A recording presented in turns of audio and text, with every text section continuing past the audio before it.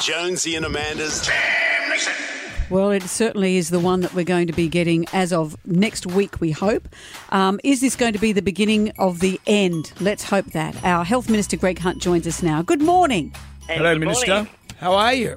I am very well, thank you. Thank you for joining us. Yes, thank you. And it's such big news, isn't it, that finally, after all this time, we've seen America and Europe be vaccinated. Finally, the vaccine's here, starting as soon as next week. We hear that first up are going to be people who work in hotel quarantine, our aged care workers, our frontline health workers. How will we know when it's our turn? So two things. Firstly, obviously, these will be workplace and residential vaccinations, so we're outreaching for that first group.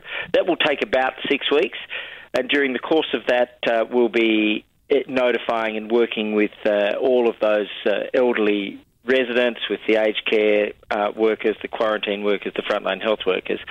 Then there'll be a big public campaign and different ways to outreach when we go to the next phase, which will have the over 80s, the over 70s, what are called the immunocompromised, people who have different conditions that make them more vulnerable, and Indigenous Australians over 55. Then we go in the next phase to the over 60s, the over 50s, Indigenous Australians under 55 and critical workers. And then we go to the general population, and then finally, if there are global clinical trials, to the under 16. So there'll be lots of public advice, and your general practices and your doctors will also be providing advice as well. And it's 21 days between the first dose and the second dose. So in light of all these categories you've just spoken about, when will all of Australia be vaccinated?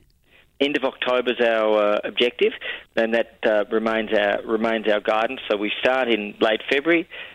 We aim to complete by the end of October, and obviously that means there'll be a very, very heavy load of vaccines through April, May, June, July, August, September, right through that period. At the end of March, we will start getting 1 million doses a week from CSL in Melbourne. So we're blessed to have one of the world's great vaccine manufacturers and blood products companies in CSL, and that gives us security of supply in a very uncertain world. We've got certainty, we've got security, and above all else, we've got safety through that manufacturing process. So at the end of October, all of Australia is vaccinated. Does that mean if we're covered, we can fly overseas? Is that international borders open? Well, progressively during the year, we are likely to see an increase in freedoms as global cases go down, and we are beginning to see a consistent trend now over the last 4 weeks, and vaccinations go up. I'll be a little bit cautious about making a false promise until we know two big things. One is how long is the impact of the vaccine. The world will be learning that during the course of the year. We're in many ways what's somebody described to me as the largest clinical trial globally in history. And secondly, we'll learn about the transmission impact. How much does it stop transmission? But the evidence is beginning to grow of a very good and strong transmission impact across the different vaccines. So all of those things will help us get back towards a more normal life. And for those that get regular flu shots, would you get your regular flu shot as per normal as well? Yes, absolutely. There just needs to be 2 weeks between one of your COVID shots and the flu vaccine.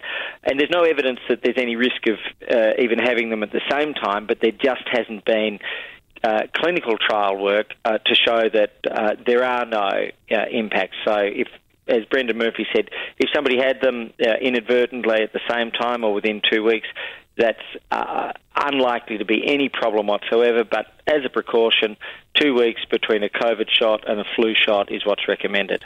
If people choose not to have the vaccine, and we know there'll be people who are choosing that, does that impact the rest of us? Does a certain number of us need to have it for Australia to be COVID-free?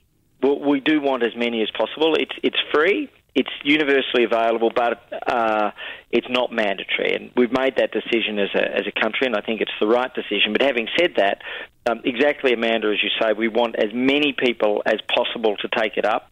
The more people that take it up, it doesn't just protect them, but it protects their friends and their family, and in particular their grandparents, senior Australians, the elderly. And so we're doing it for ourselves, but we're also doing it to help protect other people, and that's a reason for everybody to consider it. So you can still get COVID if you've had this? Well, the world is learning on the transmission impacts. What we're seeing with the vaccines that we've been looking at is the early results are up to 100% protection against serious illness, hospitalisation and loss of life, and a very significant impact against what's called mild to moderate disease, but people may get some symptoms. But what really matters here is that we're keeping people safe, and it's that safety and protection where the results of all of the vaccines we're looking at, we're fortunate, have been outstanding around the world. That's great. Well, we're down to our undies and our singlets ready for our shot, Greg. So do we get a lollipop? Information. Well, thank you for joining us, Minister. All right, take care. Thank you. Our Minister for Health, Greg Hunt there. Jonesy and Amanda's Jam Nation.